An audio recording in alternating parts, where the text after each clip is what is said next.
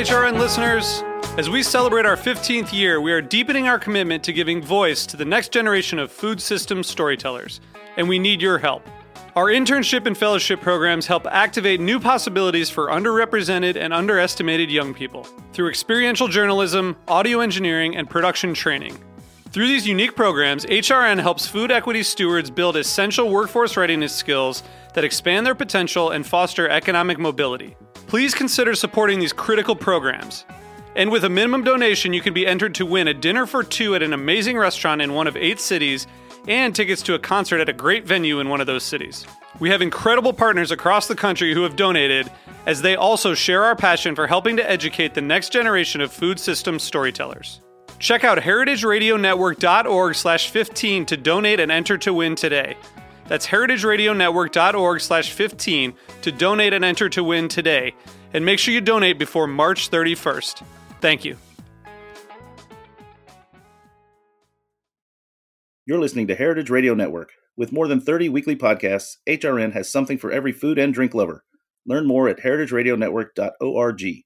This episode is brought to you by Samuel Adams, Brewing the American Dream.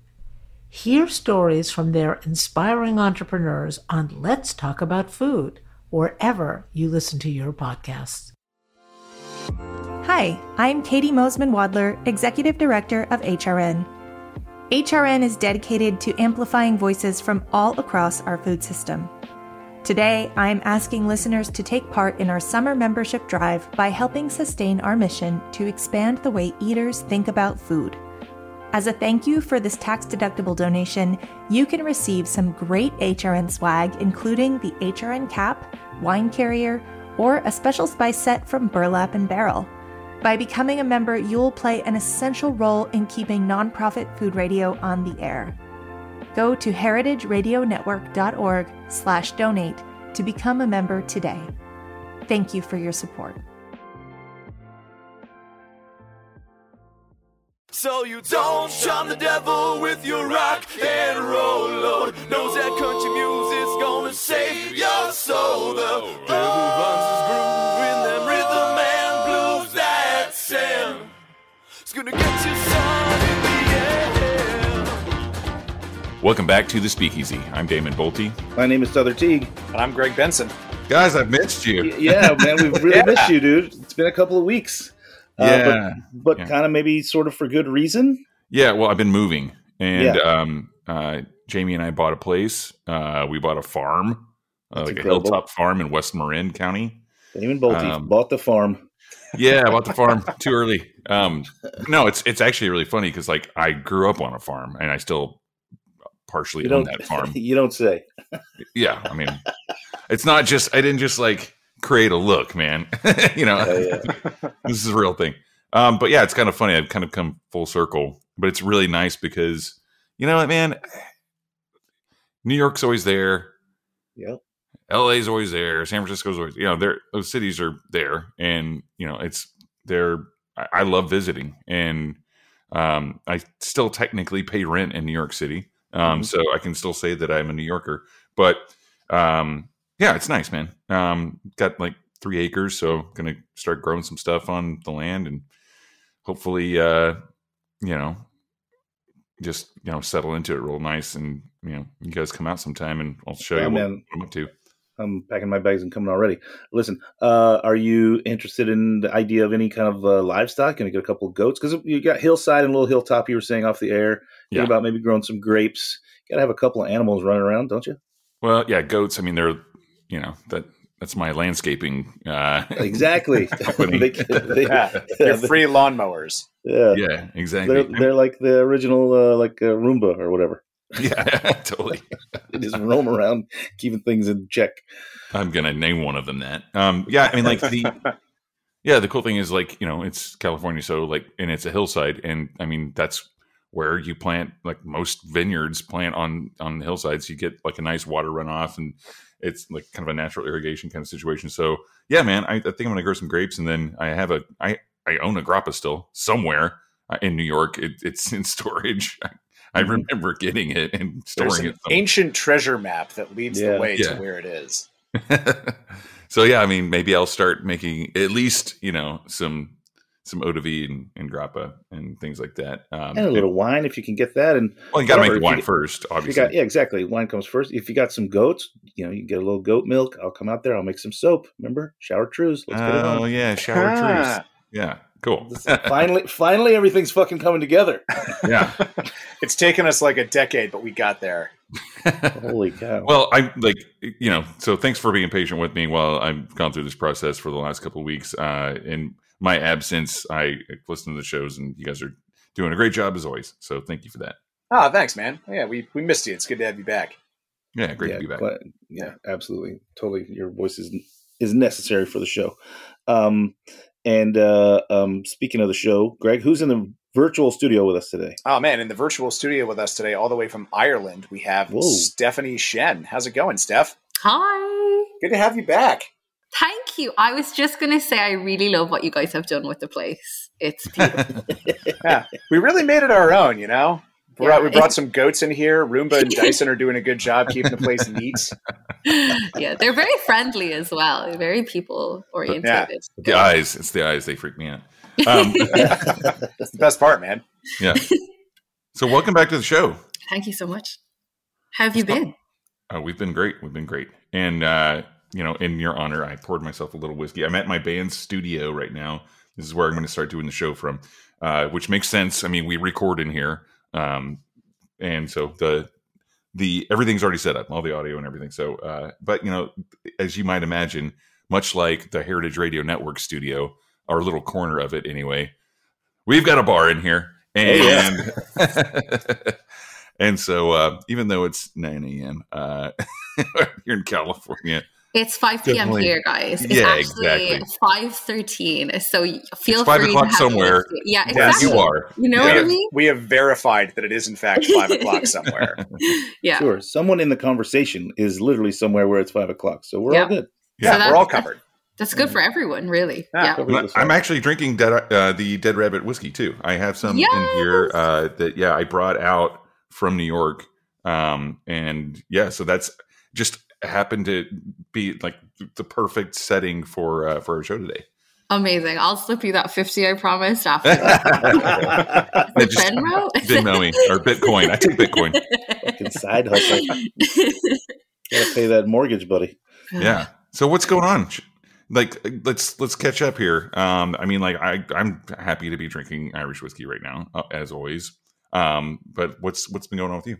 Well, Steph, you've changed roles since you were on a couple of years ago. It seems like you've just sort of accelerated your role. Talk about what it was and what it is. So the last time that I was talking to you guys, I was the Global Brand Ambassador for Dead Rabbit Irish Whiskey. But now I'm officially the Global Brand Ambassador for the Dublin Liberties Distillery. This is where we insert the oohs and the ahs. Thank you.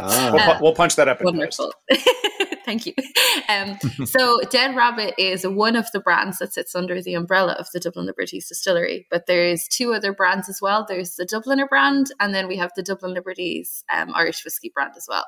So I have essentially, when I was working with Dead Rabbit exclusively, it was really fun and really cool, but now I'm kind of essentially just diving headfirst into the world of whiskey. So it's been really cool because one of our brands is kind of more entry level, which is the Dubliner, and it's much more about accessible flavors. And then the Liberties range is where we're focusing on kind of premium single malts, age statements. So there's a whole spectrum of flavors that I just get to taste test for research and development purposes on a regular basis. So it's tasting, not drinking. Right? Yeah. It totally counts. Yes. So I basically have the best job in the world. That's it. Great. That sounds great. So, I was talking to someone the other day. I was teaching a class on blended spirits, and I always wondered there's so many different ways of blending Irish whiskeys and different Canadian whiskeys and Scotch. What are some of the different things that you're doing with these whiskeys, from brand to brand? Okay, so I know that's a big question, but we're here for it. Amazing. Okay, so the last time I was here, I told you guys about the Dead Rabbit Irish Whiskey. So that's what we would consider a premium blend. So it has an age statement, it's 5 years old. The malt component is double distilled. And then we have kind of a finish on it. So there's that secondary aging. But the Dubliner is a focus of blends, but it's much younger. So it's 3-year-old blend of malt and grain, but the malt component on the Dubliner is much higher. Much lower than it would be on the Dead Rabbit. So it's a much higher grain percentage. And for our entry level, which is just the Dubliner bourbon cask, it's only bourbon cask aging. There's no other finishes or anything added to it.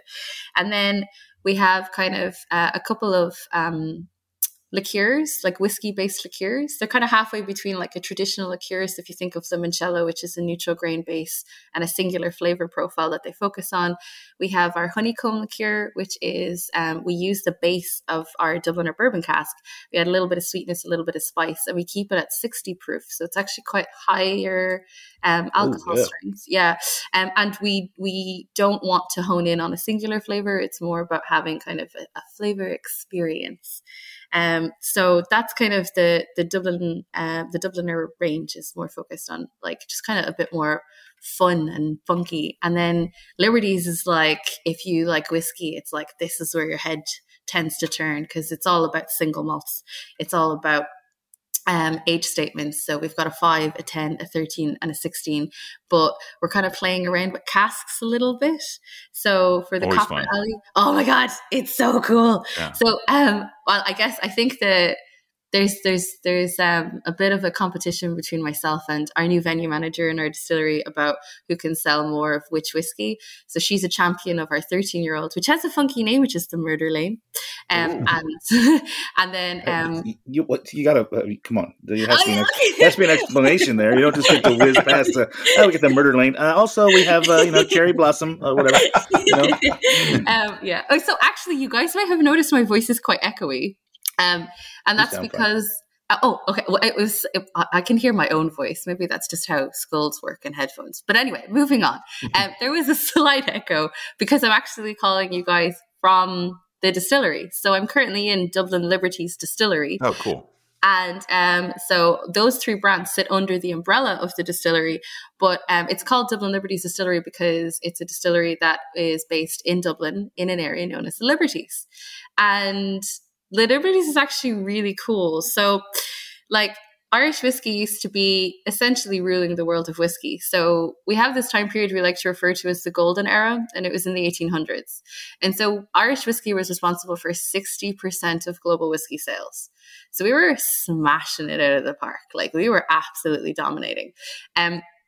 And the best of Irish whiskey was considered to be made in Dublin. So you could actually pay up to 25% more if a whiskey was made in Dublin versus anywhere else on the island. And the best of Dublin whiskey was made in this neighbourhood. And so the neighbourhood is known as the Liberties because it was outside of the original city walls. And so what they used to do was whoever controlled the castle was like, oh, I don't want to police what's going on outside the walls. So they would gift parcels of land to various people and be like, this is your problem now. I just want X amount in taxes and then you're good to go. But the people that would get the land, like, so this happened across Europe where anywhere that kind of Normans invaded. So there was liberties everywhere. But usually what would end up happening is they were called liberties because the people who were gifted the land probably weren't local. So they were like, why would I invest in a police force or any kind of infrastructure or any funding really if I'm never going to be there and I'm not going to make any like massive amount of money off it? So they became the really fun places. So if you were in the Dublin Liberties in the 1800s, it was one of the best places you could have been. So it was kind of like considered to be the best red light district in Europe. We had one of the best brothels in Europe, a lot of murder, but all the fun stuff was there has to be a downside, I guess. There's like pros and cons, you know. I feel a little bit like a real estate agent where I'm like, this is how amazing it was. It's like, just ignore the murder part, but it was really fun. And then there was 2 rivers in Dublin city centre. So one is the River Liffey, which is still there today. It cuts the city in half and it's massive. And that was great because it gave us loads of really great transport. So we were able to essentially become a center for kind of craft and industry. And in this tiny neighborhood, and I'm saying like you can walk from one end of the Liberties to the other in like 10 minutes, there was up to 40 breweries and distilleries. in the 1800s, and it is tiny neighborhood. And the second river is called the River Poddle, and that had like a cleaner water source than the Liffey. And so it meant that we had water for transport, but also a different water source for brewing and distilling. And so you had 40 breweries and distilleries, one of which was the largest brewery in the world, which was Guinness at the time, one of which was the largest whiskey distillery in the world, which was George Rowe, and 38 other random breweries and distilleries. So the Liberties was just kind of the fun part of town. They were just like anything that was considered like unsavory for high society was just kind of kicked outside the walls, and you kind of ended up in the Liberties. Yeah, it kind of sounds like a timeshare pitch for The Purge, basically. Yeah. There are no rules in the Liberties. Like 40 distilleries and breweries, and you can walk across in 10 minutes. Are you talking about Williamsburg? Right. Yeah. Right. This was true of Brooklyn at a time. Right. Yeah. Yeah. Lots of breweries that became distilleries, and we have this sort of like the bourbon barons here. Yeah. Oh, I love alliteration, so I'm really enjoying the bourbon barons aspect of it. Yeah.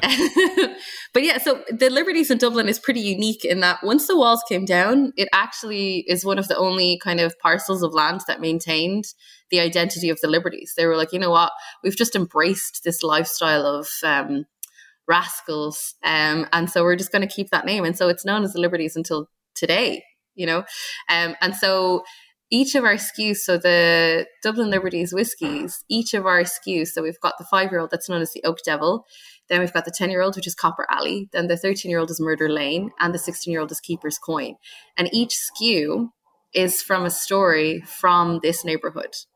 So Murder Lane is, I guess it's the one that everyone hones in on, and they're like, oh my gosh, Murder Lane. And it's incredible. So I will never, ever be hired to promote tourism in Ireland, ever, purely because... You're doing a pretty good job right now. Yeah, we're all enticed. Yeah. Well, wait until I tell you about Murder Lane. So basically, right? So there is an alleyway that still exists, right? So from the moment that we started keeping kind of records of street names in Dublin, it's been known as Murdering Lane. And it was called that because it was the best place that you could murder someone. And I stand by that to this day. Like, genuinely. So it's a alleyway, right? So it actually doesn't have a name right now, but basically you start at the bottom and it's kind of on a hillside, but it's stepped and it curves. So once you start walking on the bottom, you can't see what's at the top. There's like a blind spot. Yeah, exactly. So the other thing, it's so good. As someone who does a lot of murdering, I can tell you, I can vouch for that. That's a good murder spot right there. There's another bonus to this, which is that this alleyway is basically it's very high walls, so there's nowhere to run. So once you start walking down this alleyway or up this alleyway, that's it. Like, if there's someone like waiting at the bottom and then they close in on you at top, like, you are done for. So yeah, it's actually perfect. I was there. I was because it's just around the corner. Ambush Alley. Yeah. Well, oh god, that would have been a much better name. They had a Dublin City Council meeting in the late 1800s, and someone was like, "Hey, maybe we should change Murdering Lane," and everyone just laughed. And then when they stopped laughing, he was like, "No, I'm serious," and they were like, but how would people know not to get murdered? And he was like, I understand. Call it what it is, yeah. Yeah, he's like, no, this is important information. But the guy was like, well, we want to promote tourism in Dublin. And I think that possibly having a street called Murdering Lane might put some people off. You know what, though? It might also have the opposite. Decorate it with crows. I don't know. Yeah. I mean, it's someone who has a bar that's based on, like, some sort of, like, goth, like, old French thing. Yeah, like, exactly. Like, yeah, you can really capitalize on this. I mean, like, tourists, like, people travel all over to like watch the Northern Lights or try to like find UFOs or whatever. It's like, or go as fast as they can around Dead Man's Curve. You know, all that kind of stuff. I mean, it's like I bet that like there could be like a Discovery Channel show on this, like people daring each other to like go through murdering lane, and it's kind of like a rite of passage in the dark of night. Yeah, on the full moon or whatever. Yeah, like totally. Yeah. But we don't work for the Tourism Association of Ireland. You do, apparently, because you're selling us on it. Thank you so much. You know what? Before this conversation, I was like, I'll never be hired. I use the word murder way too often when I talk about Dublin. But now I'm like, you know what? Maybe this is what we need. Yeah. The best place to get murdered in all of Europe. Yeah. Easy place, at least. Well, let's talk about what's in the bottle. Oh my gosh! We talked about where it got its label. Now let's talk about what's in the bottle. Actually, I want to talk about this real quick. You must be so excited about having a book. I remember when I went from I love Brooklyn Gin. I was the brand ambassador for them, but when I went from having one SKU to having multiple in a book, I felt like I was like just exploding into space, right? You know, it's like you get to talk about so many different marks, different expressions. You must be so excited, right? Oh my gosh, it's my dream job. So I can hear it in your voice. I know, like the last time I was on it, I was like, this is my dream job, and I'm dripping with enthusiasm. But it's like, I don't know how, but somehow I've crammed more enthusiasm into my body. And I'm just like, I honestly, like, I know a lot of people say it's like really cliche, but this is legitimately my dream job. There's a whiskey for every occasion now. So I'm like, no matter what the weather is outside, no matter whether you're new or you're like super experienced in a whiskey, it's like, I have something for you to put in your mouth hole and you will enjoy it. It's incredible. I'm like so excited. Awesome. Well, let's hear about them. Okay. Oh my gosh. Okay. So I feel like I'm starting off with one of the team's favorites. So as I said, the Dublin Liberties range are all single malts. They're all age statements. So 5, 10, 13, 16. And then they're all 46% ABV or 92 proof. Gosh, that's cool. Is like silly in my brain. I was like, wait, is that double? So 92 proof, but they're all also non-chill filtered. Very cool. So it means that they all have really great mouthfeel. But the 13 specifically, I'll talk about just because it's obviously the funnest name. But it is one of our favorites. So it's up until a couple of months ago, it was the only Irish single malt on the market with the finish. But basically, it spent 13 years in an ex-bourbon cask, and then we took it out and put it into Tokai seasoned Hungarian oak casks. Oh, cool. So it is incredible. Like, it's so interesting. So I'm not the biggest fan of Hungarian oak on its own because I just find it very aggressive. Out of all the oak types, it tends to be the one that kind of adds the most spice, and it's the driest, but it's really well balanced by the sweetness of the Tokai. And it's almost like the Dr. Jekyll and Mr. Hyde out of our range, because as soon as you add a couple of drops of water, it goes from being this really lovely floral, tropical on the nose, and there's a little bit of like marzipan sweetness. And then as soon as you add some water, it's like, bam! Here's some tobacco. Here's some coffee. A bit of leather. Do you like things dry? I like things dry. Sorry, you couldn't see the finger guns, but there was very clear finger guns happening there. I could hear the finger guns. Yeah, they were audible. So it's an incredible liquid. It's liquid gold.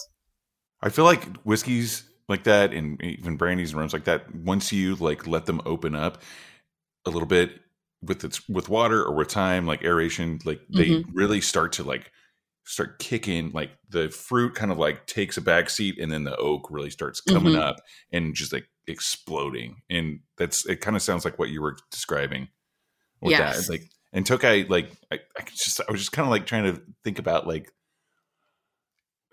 I always feel like there's kind of like an appley kind of thing going on there. Yeah. And you've got like the ex-bourbon, like that. There's a cool combination. Very American really also.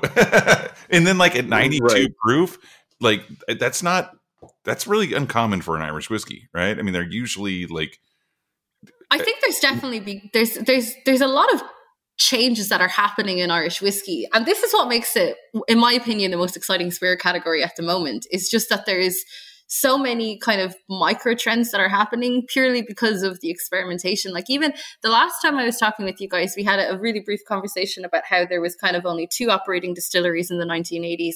And then we were kind of up to, I think, 31 the last time I spoke to you. Today is 42. Like we have 42 operating whiskey distilleries on the island. Right. That's a big jump in just 2 years. That's incredible. Like, we've also, I think last year we hit the 14 million case mark as a category, which means that our growth over the past decade is 150%. So like, we're doing pretty well, guys. Like, Yeah, so like I read a quote today from someone very prominent in the Irish whiskey industry, and they basically reckon that specifically in the US, Irish whiskey is going to surpass Scotch as a category by 2030. Because at the moment in the US, we're averaging out between 5.5 and 6 million cases per year, and Scotch has stagnated at 8. So wow, okay. I don't think this doesn't surprise me at all. I think the American palate is probably much more tuned to Irish whiskey than Scotch whiskey. That's just based on what we know, right? We drink a lot of bourbon here. We drink a lot of not as much rye as I think we should. Hey, Souther. Yo, what's up? Also, global warming. You know what I mean? People think about Scotch. we got to throw in some politics here. No.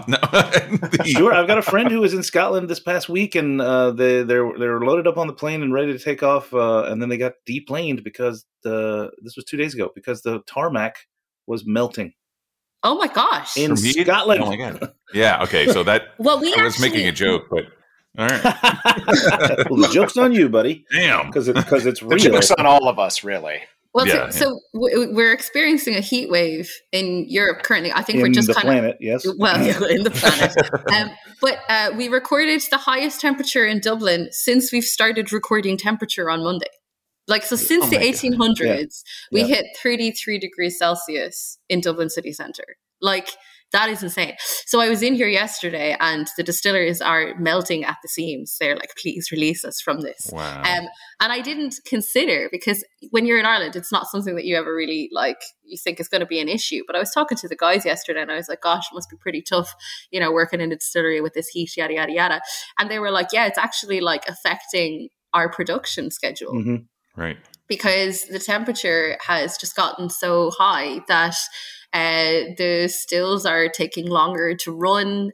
We can't cool the water enough in the condensers. And I was like, how is this happening in Ireland? Right. Yeah. Well, not to mention if it sustains, which, knock on wood that it doesn't, but if it sustains, then that's going to change the game in your rick house as well, right? Right. Yeah. It's going to change what's going on in the barrel. That's going to change what the flavor notes come out on the other side. So these are all, hopefully slow moving changes that you can adapt to as they go, but they're either way, they're changes, right?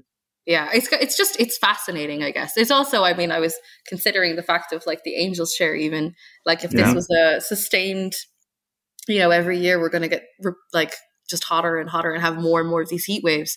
Just there's so many aspects that you wouldn't think would affect it, but they're all just these tiny little subtle changes that could really change the industry, which is already eternally evolving in this kind of exciting evolution period anyway. We're definitely already seeing a lot of that happening these days, but let's take a quick break. And when we get back, let's definitely tap into that some more. We'll be back in just a moment. You're listening to The Speakeasy, and we're glad to have you here. Cheers. I'm Louisa Kasdan, host of Let's Talk About Food. I recently hosted an exciting live podcast event in Boston and interviewed incredible women entrepreneurs who have received small business coaching from the Samuel Adams Brewing the American Dream program. When I was applying to law school and I got in, I said, you know what? I'm still young. Let me pivot and go into the food industry and really follow my passion. I was kind of scared. It was a new thing to me. It was like, hey, I don't want me in the newspaper. I just want to be in my room, in my house. So that was when I'm like, okay, now that I'm in the local newspaper, I better not disappoint the people that, that have this belief in me. And on the days that you're tired or you feel defeated, just keep going. And 10 people might tell you no, but that doesn't mean that's your end result. You just have to keep going. Hear their stories on Let's Talk About Food, available wherever you listen to podcasts. Thanks again to Samuel Adams Brewing the American Dream for supporting this episode.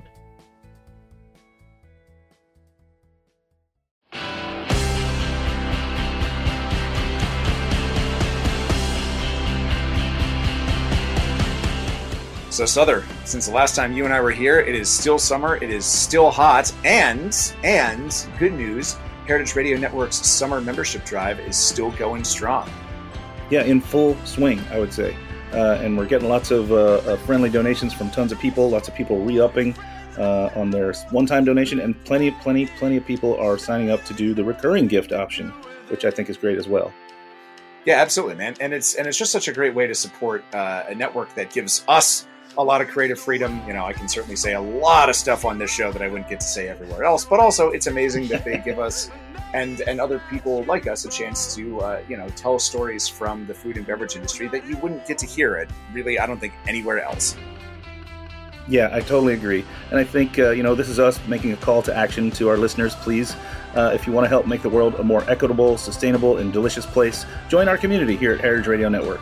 Annual memberships go as low as $25 for the student membership, all the way up to $1,000 for the VIP membership. All of them come with cool swag. At that highest rate, you get a studio tour and free pizza from Roberta's Pizza. Maybe one of us will come down and hang out with you for that. And there's, as I mentioned, there's also the recurring gift, which I think is the easier way to go. You just sign up for that. It's as low as $5 a month and up to $50. And then it'll just automatically come out and go to the network and keep shows like ours on the air. You can set it, forget it, and then deduct it from your taxes at the end of the year, which we all love. Yeah, exactly. I always forget that, Greg, and you're smart for mentioning it every time. This is, of course, we're a nonprofit here at Heritage Radio Network, so this is a tax deduction. So, if you like the content that you get from us, consider donating to us and keeping us on the air. We're a really valuable source, over a decade old, of plenty of good content about food and drink here at Heritage Radio Network. So what's the website, Greg? Website is heritageradionetwork.org/donate. You can also go to the main homepage and click on that lovely heart that's in the upper right-hand corner, or just give us a quick Google and check it out. But we really, really appreciate everybody that supports, donates, becomes a member, and listens to our shows here on HRN. So keep up the good work, everybody. Yeah. Cheers, guys. And we are back. You're listening to the Speakeasy on Heritage Radio Network. We're talking Irish whiskey with Steph Shen, all the way from Dublin. And one thing we kind of touched on a little bit before the break that we wanted to make sure we talked about a little bit more is the fact that, in the 1980s, there were only 2 functional Irish whiskey distilleries, and yet it's really come roaring back.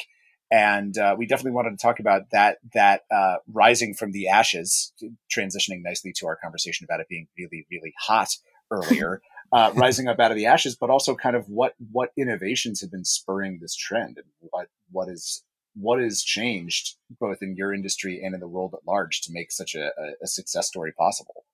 Oh my gosh. I was like, wait, I was listening to you talk and I was like, oh, that's really cool. I wonder who has to answer that. And then I realized I have to answer. Oh, right. You're the interviewee. Oh, okay. Oh gosh, questions.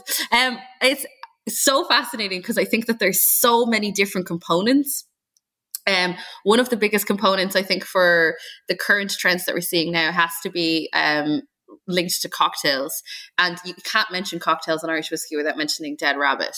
And sure. I know that I work for, the Irish whiskey, but even like that was part of the reason why I was so excited about this job is because, Jack and Sean were essentially pioneers in changing consumer perspective on what Irish whiskey was.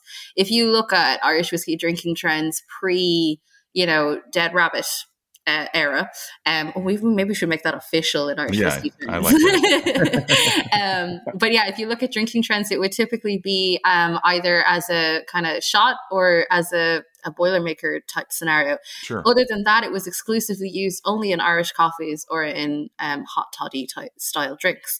So it was kind of deemed not a refined enough product for the world of cocktails. Even though the Tipperary is probably one of my favorite classic cocktails. Yeah. It's an incredible cocktail. Yeah. But I don't know if it's just Irish whiskey cocktail culture, but that only started coming back, I would say about 5 years ago. That was when that kind of started to become a thing. And this, I feel like, is very heavily influenced by the change in perception that the team over in the Dead Rabbit Bar were, at the forefront of. Because they took Irish whiskey, which was not considered a a staple in the cocktail world.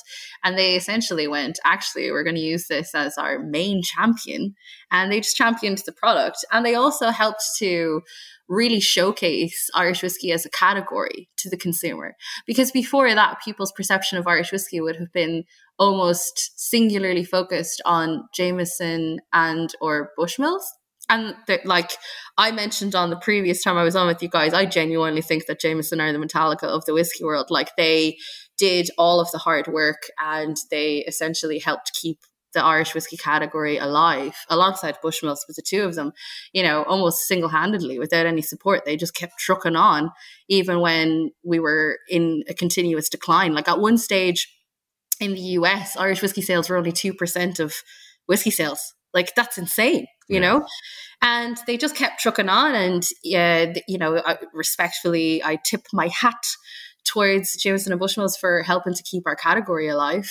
But like, so you've got kind of Jameson and Bushmills there kind of carrying the load until there's more interest and more excitement about the category. And then you've got Jack and Sean, and they are 100% driving this massive shift in perception of what is the category and what can it do within the world of cocktails, which makes it just so much more accessible. It makes it accessible to people who aren't typical whiskey drinkers. Yeah. And then we get to the last 5 years, and someone who has actually had an incredible effect and impact in the world of Irish whiskey is Conor McGregor. Like, I don't know if I want to tip my hat towards him, but he might fight you for it. Oh gosh, actually, yeah. I mean, this falls under the any press is good press rule, right? Yeah. Yeah, definitely. Do I bleep? Can we retroactively bleep out his name so that he doesn't put me down because I'm technically in the same country? No, but seriously, whatever your personal opinions are on him as an individual, he's the highest paid, MMA fighter. He has global recognition, and he essentially built one of the biggest Irish whiskey brands within, I think it was 2 years. And then sold it. So he's really, really shrewd businessman. But from him, building a brand, and he's kind of like one of the biggest players that has entered into the world of Irish whiskey up until now. And he has absolutely driven a lot more interest amongst younger consumers towards the category as a whole. So if I had a hat, I might tip it in the general direction because, he's had such a massive positive impact. If we could just take away his personality, that would be amazing. Right. If only he could be more like The Rock. I was going to say, like, a lot of these are lovable. Yeah. A lot of these brands that are like kind of celebrity owned, say what you will about them, but like, man, they're really helping drive the categories. Yeah. Oh, indeed. And I think they're also, frankly, driving some quality and innovation. If you're gonna be a celebrity that's that well known, either Conor McGregor or The Rock or George Clooney or what have you, you're gonna put money into the product so that you don't end up, with egg on your face. And I think that's helpful in many ways to the categories that these celebrities get involved in. It's kind of a love them, hate them situation, but. But integral. I mean, not integral, but definitely hugely beneficial. Yeah. Like, even looking at the tequila category and everyone who has entered into that, but how much they're driving it forward. Yeah, I know. It's at that point now where it's like maybe people are bored of celebrities and tequila, but it's in my opinion, anything that brings people into the category of Irish whiskey, whether it be through younger blends, whiskey-based liqueurs, premium aged single malts, whether you're an MMA fighter, like all of those things. Like there's a list. It's like there's probably murder is not allowed on that list, probably. But yeah, I mean, I guess anything that helps to bring new people to the category is a boon. And as I said the last time, rising tide floats all boats. What was good for Conor McGregor promoting Irish whiskey was good for the category as a whole. Yeah. I think that the cocktail thing is always important to talk about. I mean, obviously, that's what we talk about the most here on this show. Yes. And just like in person, I mean, like that's where we go to talk about these things. We go to the bars and it's over a cocktail. And I mean, it's kind of taking it back to, I remember my first Irish whiskey experience. And I was like 20 years old, underage. I was at a Dropkick Murphys concert in Dallas, Texas, drinking Bushmills out of the bottle. What an experience. Probably one of my first hangovers, like violent hangovers, not because of the quality of the product. It's just the situation. There was a lot of other things going on. But I think I probably got kicked in the head by someone in the mosh pit. The classic. Is it really a Dropkick Murphys gig if you don't get kicked? Yeah, exactly. Yeah. And it was one of the most impactful moments of my experience with Irish whiskey. The other one, two very important moments in my life with Irish whiskey. The other one was sitting at the Dead Rabbit with Del de Graaf. He had just made me an Irish coffee because he was behind the bar doing it. And then he sat down next to me, and then we talked about jazz.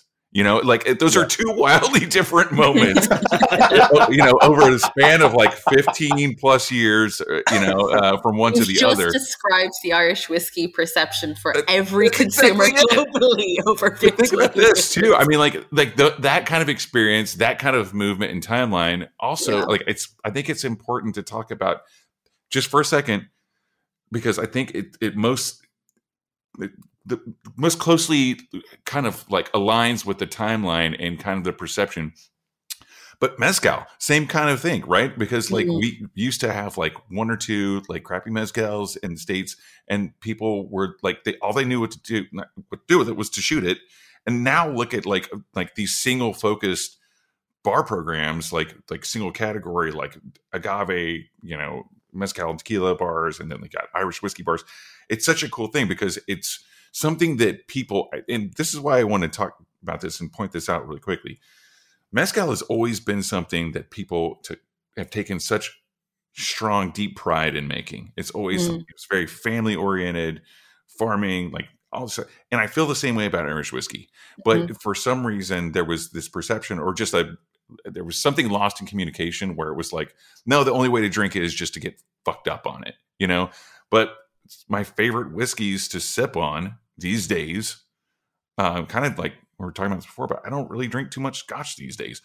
I drink bourbon, but I drink bourbon and soda. That's my drink. I just drink highballs. But the only whiskey that I really drink these days neat and really just sip and savor it is Irish whiskey. And I think that's come from I don't know, and it's been my own personal timeline where it's all right, I used to just I would just take a bunch of shots of Jameson at the bar, when we would be playing shows, because that's what people would always bring up to the stage for us. They bring a round of shots for the band, and it was always Jameson. And nowadays I'm I just want to sip on this and think about it. I don't want to slam this. Someone put a lot of work into this. Yeah. You know what I mean? That's the kind of point I guess I'm trying to make. And I think that we're finally at that point with Irish whiskey, and we have been for a few years now. But it's really fascinating to see the category kind of mellowing out into its, as far as its perception. It's all right, this is up there with your Johnny Walker Blues and your Pappy Van Winkles, in all those Sure, it has layers and echelons, but I would argue, or not even argue, I think we're saying this same thing. I'm about to say the same thing. It belongs in both rooms. I still want to do shots at the Dropkick Murphys show. Yeah, totally. I mean, I haven't seen, and I still want to sit and wax poetic about jazz music with legends like Dale de Graaf over an Irish coffee. But I think that's part those are just two different rooms and two different times of the day, I also think that that's part of the beauty and part of what keeps me really excited about the category is that there is that diversity. If you look at the regulations in comparison to Scotch, even where they can only utilize oak, whereas we have freedom to use many different types of wood. As long as it's wood, it's kind of okay. We also have, a sub-style, which is pot still, that's kind of unique to Irish whiskey. So we have 4 styles of whiskey as opposed to Scotch, which just has 3. And then, so we've got a lot more freedom in our grain. We've got a whole entirely different category of subset almost within the category. And we have a lot of freedom within our wood. So we have this diversity where we can make whiskey for any occasion. And so that's why I just think it's one of the greatest categories that there is right now. Because it's just, there's so much, even in my current role, with the three brands that I have, they're all so distinctive. And they all serve a very different purpose. They're for different consumers at different points in their whiskey journey. And it's really incredible that we have this like breadth and depth of variety, even under just our distillery umbrella. Yeah. That's what makes it such a fascinating category, in my opinion. Awesome. I can't wait to visit the distillery. Yeah, we're all coming. I've never been to Ireland. Like that's one of the few places like that I've always wanted to go to that I haven't been to yet. And I haven't either. We need to rectify this. Oh my gosh, you absolutely need to come to Ireland. I know this great lane that you guys will love.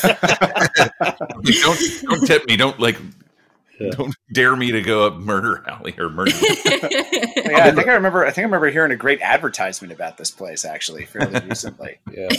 So, and speaking of travel, I wanted to ask Steph, since I wanted to have you on the show. One, because it's been a minute. It's always a delight to catch up with you. But also, I wanted to ask. The last time we talked, we were all like deep hunkered down, like not going anywhere for the foreseeable future. And now, this is a big travel week for a lot of people in our industry, with Tales coming up on, 5 days from now. Yep. So I wanted to ask, like, what has it been like in your role as a brand ambassador? In fact, even stepping up your role as a brand ambassador to what's changed now that the world is kind of tentatively putting its toe back in the water of being open again? Well, I get to see people in 3D human form. And it's always nice. So I find that I'm enjoying my job even more than I was, because, talking into a screen is definitely, it's fine, but it wears on you after 2 years. So seeing people in person, getting to see people's like reaction to the whiskey, it makes it so much more personable. It's exciting. I have been traveling a little bit. We're still a bit tentative because each market and I guess they all have their own kind of restrictions on what they're doing. So that whilst there might not be legal restrictions on what you can do, there could still be some reticent consumers who are like, I don't really want to do an in-person thing quite yet. So I don't think I've achieved like maximum BA level yet from a travel point of view. But the first kind of time that I got let out of the cage, shall we say, I got to go to Sweden, and I got to go on the Cinderella Fair, which is like the largest whiskey fair in the Nordics. And I had never, I've never been on a cruise ship. I don't know if that's the correct term. People got really mad when I kept calling it a boat. And I was like, is it not a boat? And they're like, no, I'm pretty sure ship is the correct one. But yeah, basically you all get on the ship and then you drive or you sail, you ship, you float to international waters. And then it's technically like, I guess, because it's international, you don't have to pay tax. So everyone just kind of went wild. And it was one of the first events where I got to see people, and I was wearing a mask. And so I had my little setup, because when I do shows, I like to do a little setup where I'll have you got to have your strepsils because you're talking for 3 days in a row, and you got to have your painkillers and your little Baroccas and your Diorolites and you're like super prepared for like literally anything. And then I had my little little bottle of hand sanitizer. I was the only person on a ship in a mask. I was like, this is so wild to me, because in Dublin at that stage, we still had some mask requirements, but most places it was fine. But all across everywhere else, so across Sweden, Finland, I think they were the two main, Norway as well. They were kind of the main countries that people were coming from. There was no mask requirement. So I had this moment where the first day I was really paranoid, where I was constantly just, using hand sanitizer. I didn't want to take off my mask. And it just kind of reached a point where it was like, if I'm the only person wearing a mask on this entire ship, it's not really, it's not effective at that point.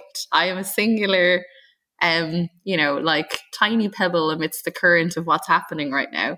And then there was a moment of liberation when I took the mask off. And it sounds so corny when I say it, but I guess after 2 years, it's almost like you just adapt to it. So I actually felt uncomfortable not having a mask on. it was like, I need to have this on my face and I need to have my hand sanitizer. And damned if you do, damned if you don't. You're uncomfortable with it, you're uncomfortable without it. Yeah. So I think on the second day was when I took it off, and the guys that I was with from, we shared a stand with a couple of other brands, and they all cheered because they were like, oh, she took it off. She's one of us again. And I was like, this is so bizarre. But you do have that moment. So I was initially a little bit anxious, but then everyone was just so relaxed about it and so excited. And that was a fundamental shift for me, because after that, I was like, well, I guess it's just we're out of it now. So I guess that's okay. And then a week later I got COVID. So like that liberation didn't last that long. A week later you tested positive. You probably picked it up there. Yeah. But it was just a wild experience. And I didn't think that it would have such a, it's a moment in time I think I'll always remember. It's just that moment of making the conscious decision of, I guess I'll just take my mask off, because it's actually quite difficult to speak to people when you lose half of your face, because there's a lot of lip reading and there's a lot of facial expressions. And yeah, it was just such a bizarre experience. But really, I mean, I'm delighted to see people in human form again. I've definitely become more comfortable with the idea of not wearing a mask now, to the point where it's almost second nature to not wear one, because we're not required to wear one in Ireland at all. And any event I've gone to, I bring my mask, put it on, and the same thing happens where I'm the only person in the room in a mask. So it's just, it's a very odd stage of human life and human history right now. Yeah, of course. To that end, though, do you think you'll be traveling to? Are you coming for Tales of the Cocktail? Oh, I will not be coming for Tales of the Cocktail. I'm so upset about it. But we're hosting. We're not hosting. There is Ireland's biggest whiskey festival is being hosted in the same week. So it's Belfast Whiskey Week. So I'll be peddling my wares up in Northern Ireland.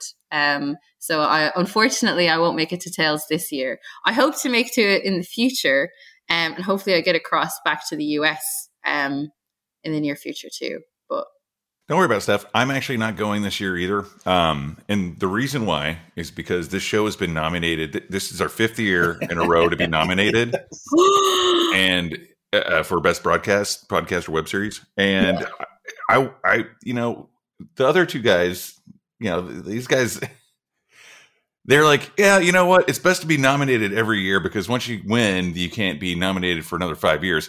I just want to get it out of the fucking way and have this crystal plate up somewhere, proudly displaying it. So I know that if I don't go, this will be the year that we win. So that's my kind of like my theory, my practice. Yeah, you're like jinxing it on purpose to go the way that that you want it to go. Yeah. And then, and then I'll go next year, and then I have nothing to do, nothing to worry about, except for just hanging out. Nothing hanging over my head at all. So if you don't go and you don't win, you're going to have to add on extra steps to that ritual every year. I know, right? until you win. That's right. I hope that if I could vote, guys, I would vote for you. Thank you. Thanks, Steph. Yeah, I could also be the muscle by the voting box if you like. How's be our Connor. We'll get your friend Connor. I could be like, I'm sorry, who did you say that you voted for there? No, that's wrong. You misspelled the speakeasy. You misspelled it. You spelled it WONDR. Anyway. Yeah. Mercy from that guy. But you know what? I was just going to say the same thing that you're about to say. I was just thinking this is like one of the most fun shows, and not just because I missed the last couple, but it's just great talking with you, Stephanie. You're a barrel of fun, and so a barrel of whiskey. And barrel of whiskey. I did that for a reason. I'll let Greg say that now. I'll let Greg start back up what he was saying, though. I was saying that thank God this is over. No, I was going to say the exact same thing. It's always great to have you on, and if people wanted to know more about you and your exploits and everything you're doing with Irish Whiskey, where can they find that on the socials? So you can find me on Facebook. So it's Stephanie Shen, and I put in brackets Tuffy, Tuffi, because there's a fake Stephanie Shen out there, and a lot of my friends added her and kept inviting me to stuff, and they were like, "Wait a second, why didn't you reply to my invite?" And it's like, that's not me. And some random stranger keeps accepting all these invites, and she's getting tagged in all of these photos of me. So I put in Tuffy afterwards, so you know it's me. But if you're more of an Instagram person, then I'm on Instagram at Cocktail Shen, Shen. And if you're on TikTok, I'm too old for that. and you're too young to be learning about whiskey, so let's just leave it at that. Yeah, I mean, that's not to say that I might not set one up in the future, you know, when after a couple of whiskeys I'll be like, you know what, I'm going to take the plunge, I'm going to do it. I still look young under the right lighting, but for right now, I'm you can find me on the Owl Instagram or on the Owl Facebook. I'm still just on MySpace, you know, like I mean, yeah, you and Tom. Me and Tom. Do I still have Bebo? Is that? Yeah, way back. Way back. That's even a deeper cut. Well, cool. This has been awesome, Steph. Thanks for coming out and talking to us about your. Congrats on the role change. Thank you. And like I said before, it's like so much fun, isn't it? Like when you have all this excitement about your entire book, and the book is cool, you know, it's like you've got all these great things to work with. It makes those presentations a lot more fun too. When you're making cocktails, you're like, oh, well, I can mix a few of these together, you know, in one cocktail. So it's a lot of fun to work with the book, and especially one as cool as this. So thanks again for being on the show today. Can't wait to see you on the next cruise on the big boat. If you say big boat, does that mean I can now say big boat also? Yeah, totally. Well, yeah. So a boat is anything for shallow or non-lengthy transit. A ship is something for very deep or oceanic transit. That's your real difference. Oh, there's official rules about the vessels on the sea. I'm a big boat person. I see. Oh, you've got that big boat energy. I see. All right, and we're canceled. The murder didn't do it, no? I'm going to Murder Lane now. All right. That's it for the Speakeasy this week. Check out Heritage Radio Network for many more programs like this one. And until next week, everyone, cheers. Cheers, everybody. Cheers. Thanks so much. Cheers. Thank you. Bye. So you don't charm the devil with your rock. The Speakeasy is powered by Simplecast. Thanks for listening to Heritage Radio Network. Food and drink radio supported by you. Keep in touch at heritageradionetwork.org/subscribe.